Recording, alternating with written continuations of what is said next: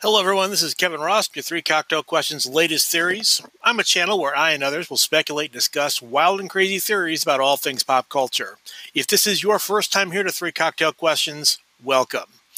Okay, today I want to take another really deep dive into Season 8, Episode 3's The Long Night on Game of Thrones. And let me just say up front again, just like we did with Arya and The Legend of Azor Ahai, this is going to be a very, very spoiler-heavy review of the subject matter we're about to get into. If you have not seen this episode, Season 8, Episode 3, The Long Night, go back and watch it. I'm not going to be upset. I won't even know that you turned it off, turned it right back on again. Go watch it. Okay? I know a lot of you don't care about some spoilers, but if you do, you are really doing a disservice by not watching episode first, and come back when you're ready. Okay, are you ready?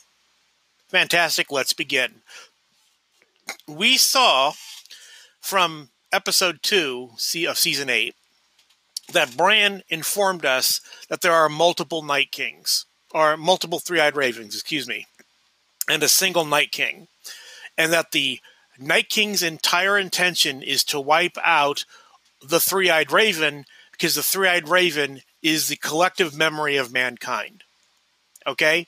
This destroys mine and a lot of people's theories about a single Three-Eyed Raven going up and down through time, becoming multiple versions of that same person. But this does not discount the possibility that multiple Three-Eyed Ravens are not passing along to their version of Bran in their time. So I would like you to think about Bran in another fantasy setting known as from the Bene Gesserits of the Dune series. What they were is they were a set of, if you're not familiar with the book, please go back and read it, but it's a very deep dive. The Bene Gesserits were could genetically go up and down their memories of anyone they were related to. Okay, so I could go, if I was a Bene Gesserit, I could go see all the memories of my grandfather. I could anybody that had anything to do with my birth, all the way down the line. But I had a finite lifespan, and so did the Bene Gesserits. So when a Bene Gesserit was going to die, they passed on their genetic memory to another Bene Gesserit. Okay, and it kept the chain going. This seems to be what is happening with the Three-Eyed Ravens, that they are running the Dune Bene Gesserit model. Okay, so it could still have been Bran traveling up and down those same lines of his Greenseer lineage, still observing time and manipulating time. Now, Bene Gesserits couldn't manipulate what has happened in the past; they could only observe it. Bran seems to be taking on that next step of the Kwisatz Haderach out of Dune and being able to nudge and move and manipulate, okay, along the way.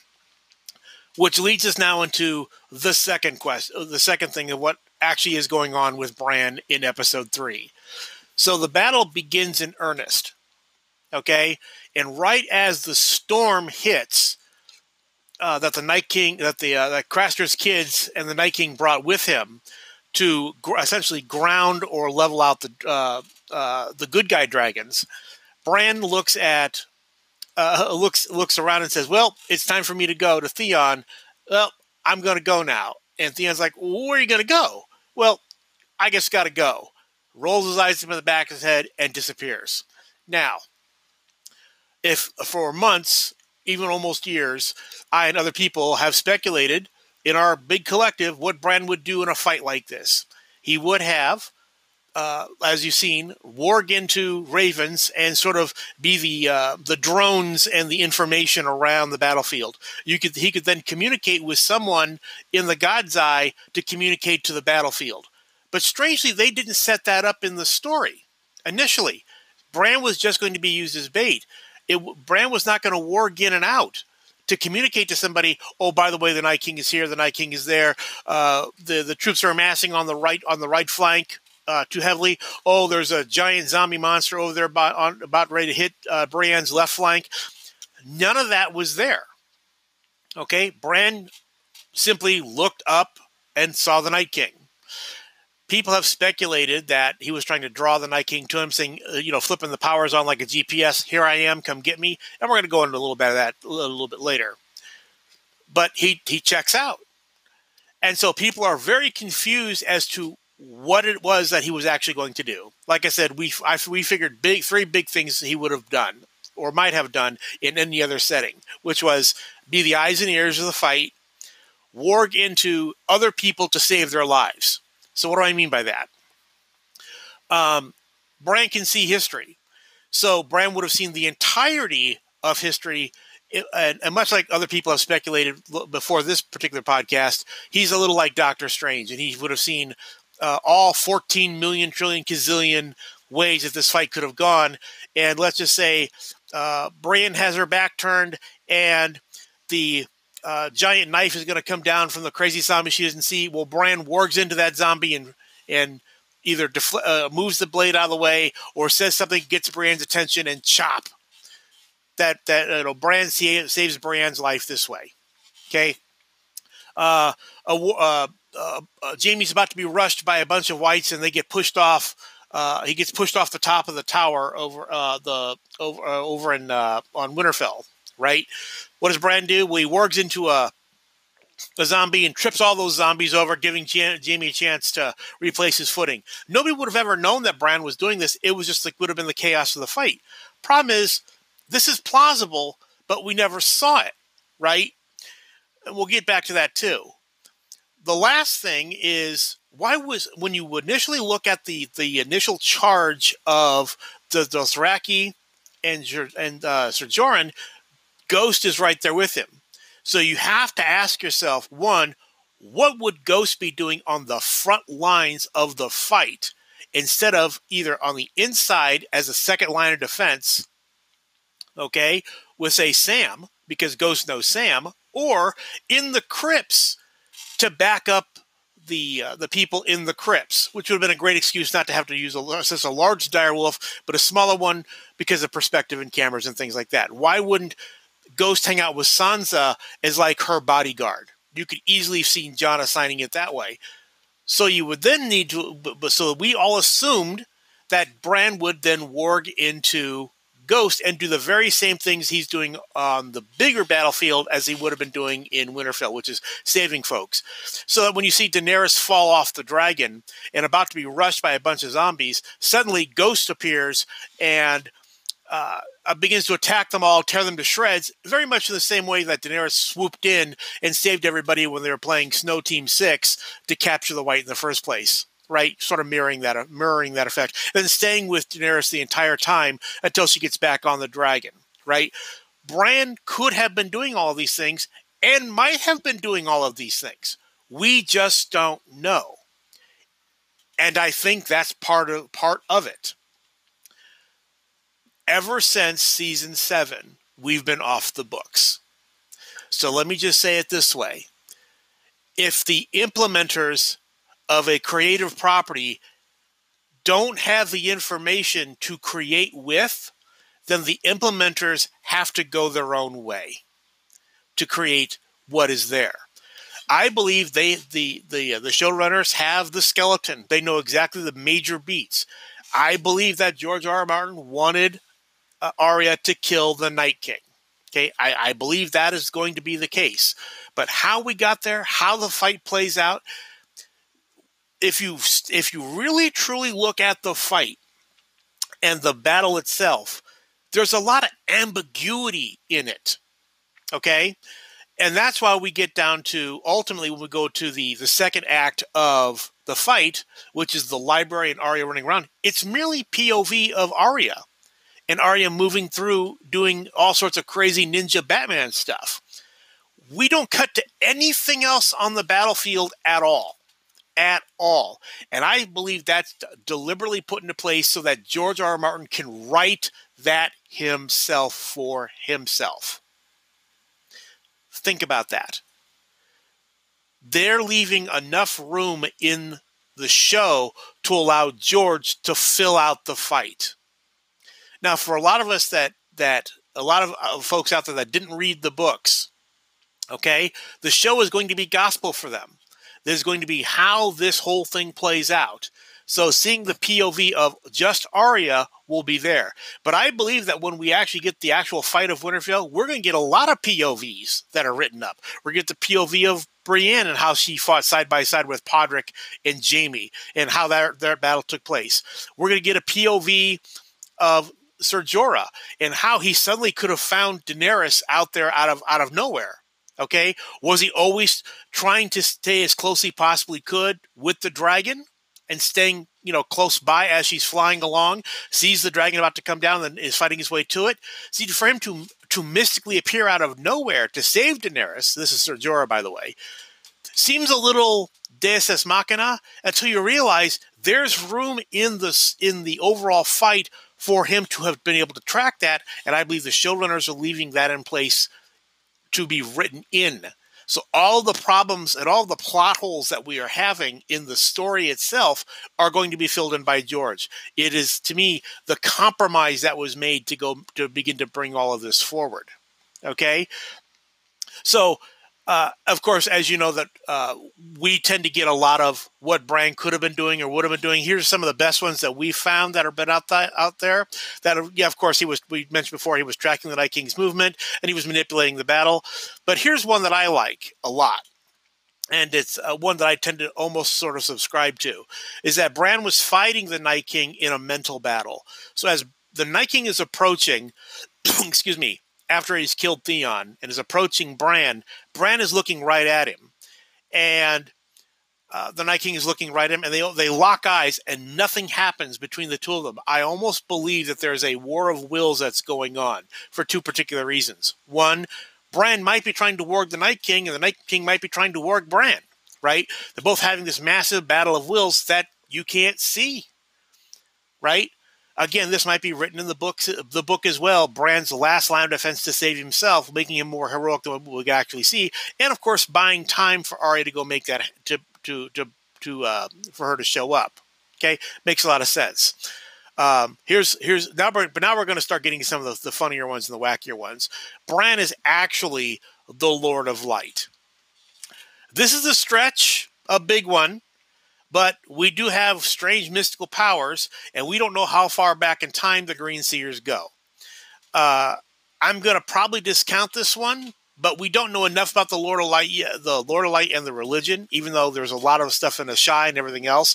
But about the actual structure of the religion, I'm not going to say I'm going to discount that as dead, but we're going to put this way in the low probability level of what Bran was actually doing.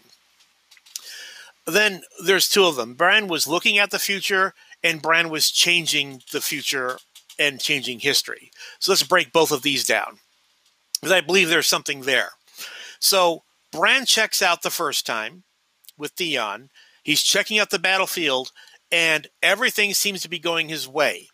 Now, Bran is fast forwarding into episode 4, episode 5, episode 6, and he's making sure that how this fight takes place is going to fall in line with how he believes the future needs to go. And if it doesn't, what he needs to do to change it. I also believe that he talked to Theon for two reasons. One, his humanity is starting to come back. He's starting to integrate with he's starting to adapt to his new role as the main three-eyed raven. But two, he needed to buy time. It was selfish. He had to buy time. So Arya hadn't quite got there yet. He saw that in his mind, and he's got to buy some time. So he talks to Theon, gives Theon a pep talk, and you can see all the undead have stopped, just waiting for their king to show up because the king wants to deliver the blow himself. We don't know why that is. It would have been much easier for just the whites to tear apart Bran, but there's a real reason why the Night King has to destroy Bran. Okay, in the same way that all the whites back in the cave could have ripped apart the older three-eyed raven, Max von Sydow, but the Night King wanted to do it himself. Okay? That shows emotion. That shows a willingness to want to take the action upon yourself. So we'll leave it there, but that is an interesting thing that we might need to dig into. Is why does the Night King feel that is so important for him to personally destroy the three-eyed ravens? Okay. And of course, then there's the last one, which is Bran simply recording what is going on as humanity's memory, genetic memory. If you destroy Bran, you destroy all of that. So he's just recording everything that's going on for prosperity to get the actual true interpretation of what actually happened. Unlike what we talked about with Azor Ahai and Arya, how the legend of something like what that massive event that we just saw will be rewritten and played out over time. Okay? But I believe the showrunners are leaving room in this story for George R. R. Martin to write. If you look at Act 2, it would, if you go and check out the HBO's, how they went behind the scenes, they say they literally broke this episode down into 3 acts, like a movie.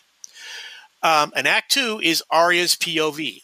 I really believe that in the books, we're going to get other POVs other than Arya's.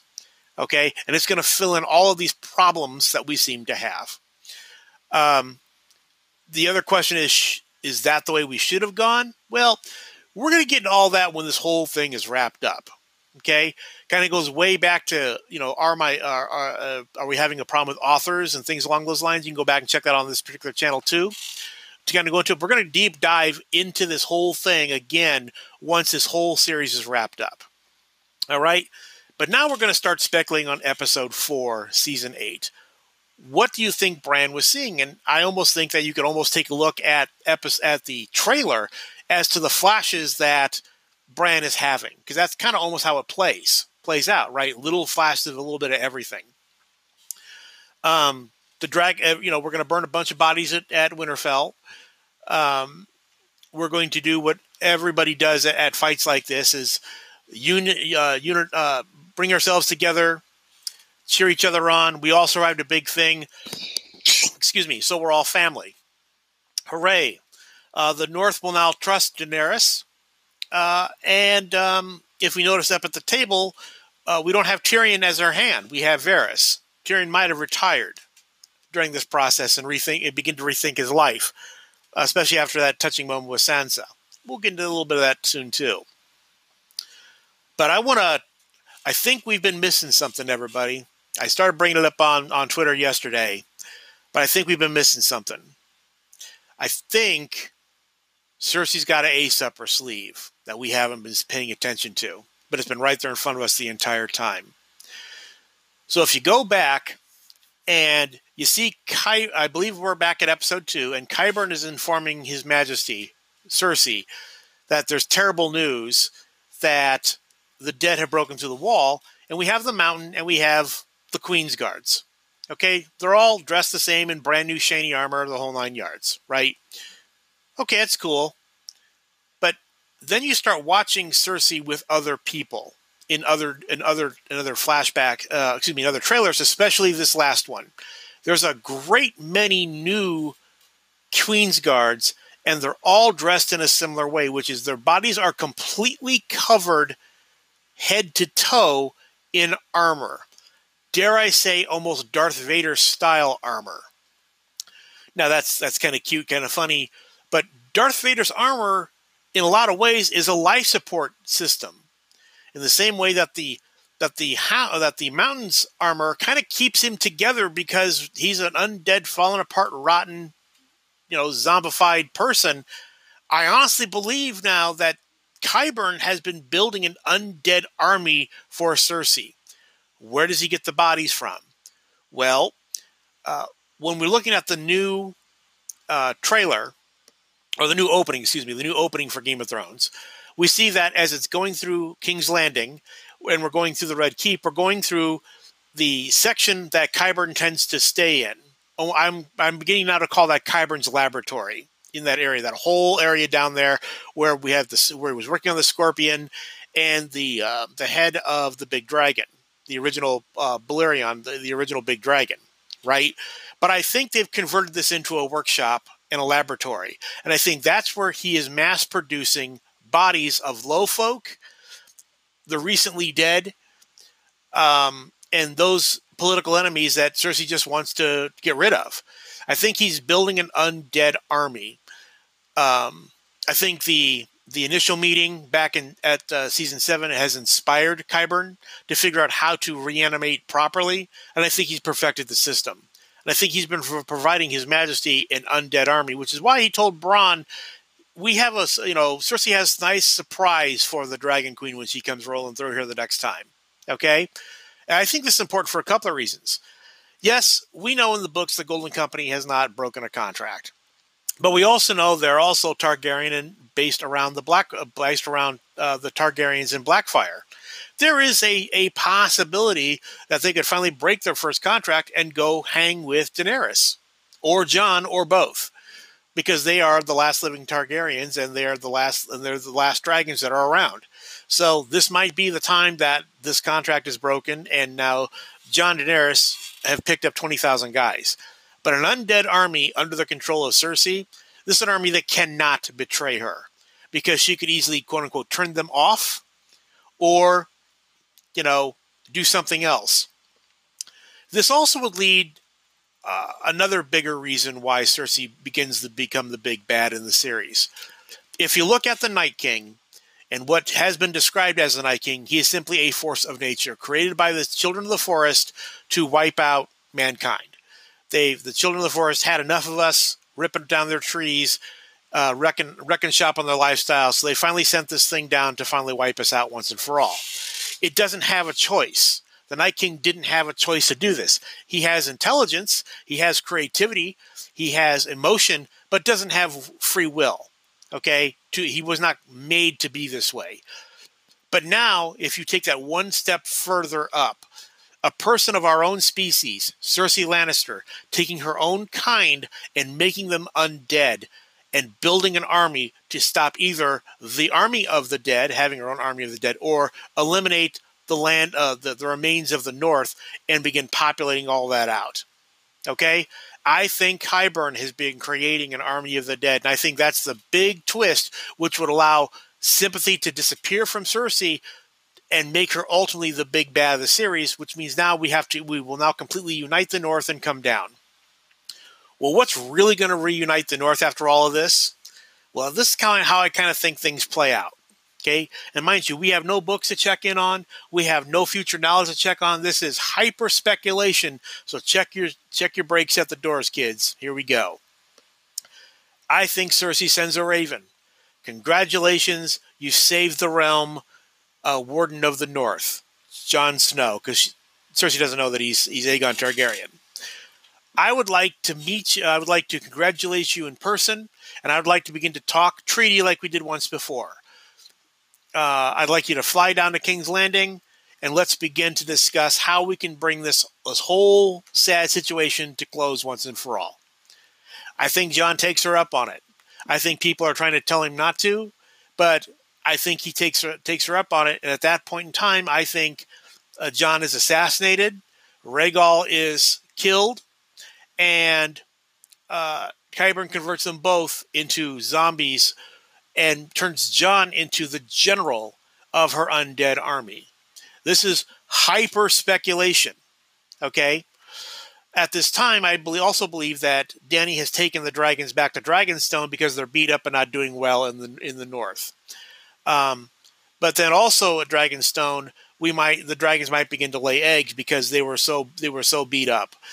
It might be a survival mechanism. There are certain mammals that tend to reproduce this way after extreme danger. They'll go into a breeding mode to go start to make up for losses in their ranks. So I believe the dragons might be doing this as well. So Dany's going to hear about Jon dying and go mad. Okay, I've had enough. I'm gonna blow this place apart. And Dany may go take Drogon and burn down the Red Keep and parts of King's Landing, maybe accidentally setting off the wildfire and blowing up the city. I don't know. Okay, could be wild speculation on that point. I still like Plan B, which is Jamie's going to lead an assault force with Tyrion, and they're going to go destroy King's Landing because it's not full of. In this case, if this speculation works out, it's not going to be full of the Night King zombies. It's going to be full of Cersei zombies. Okay, and we still get this. The result is still the same. We still bring the population down into the catacombs, and we still light the city up. I still believe that's what's going to happen. In some way or another, the city's going to fall down and blow and still get blown up by wildfire. But how we go about doing that is what we still have room for. And let's take a step back and think about that. Let's be grateful we have room for this, and let's be grateful that we don't know. Okay, that we don't know what's going to happen, that we're not always all so smart. Okay, that we can still all be surprised by this process. Okay, don't get upset that you saw all the zombies get destroyed because Arya stabbed the Night King with a Valyrian steel dagger. Would means you'd have to get upset because you take out the Borg Queen from Star Trek and all the Borg blow up. You take out the Chitauri main mothership and all the Chitauri die. You take out the droid ship in episode 1, all the droids die. This is a common hive mind philosophy that George has written about for a very, very, very long time. To say that George just came out of a bubble is a fallacy. He's done this before in all of his other writings too. Take out the Central Intelligence, everything else falls apart. Okay? But I think in episode 4, we see why the Empire strikes back. Cersei has been using Lowborn and Recently Dead to make an undead army for herself, and Qyburn's been doing it. Okay? So I hope my explanation of what I think is going on with Bran helps. I hope you like my newest predictions on episode 4 and on. And let's just sit back and enjoy it. Be a little kind to each other out there. I know it's rough. I know we're all invested in this kind of thing. We all spend a lot of time and some of our money on this kind of stuff. But remember, it's like a sports team. The show doesn't owe us anything. Okay?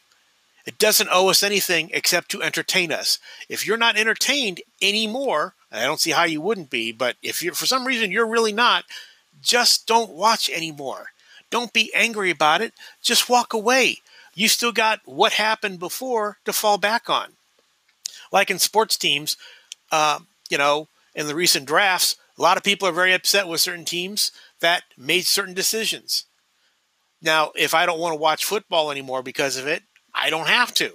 But I love football, so I'm going to watch it. Okay? We're going to see how it all plays out, and I think that's where we're at. Remember, we have essentially 3 feature-length films, 82 minutes plus, of 4, 5, and 6 to sort all this out.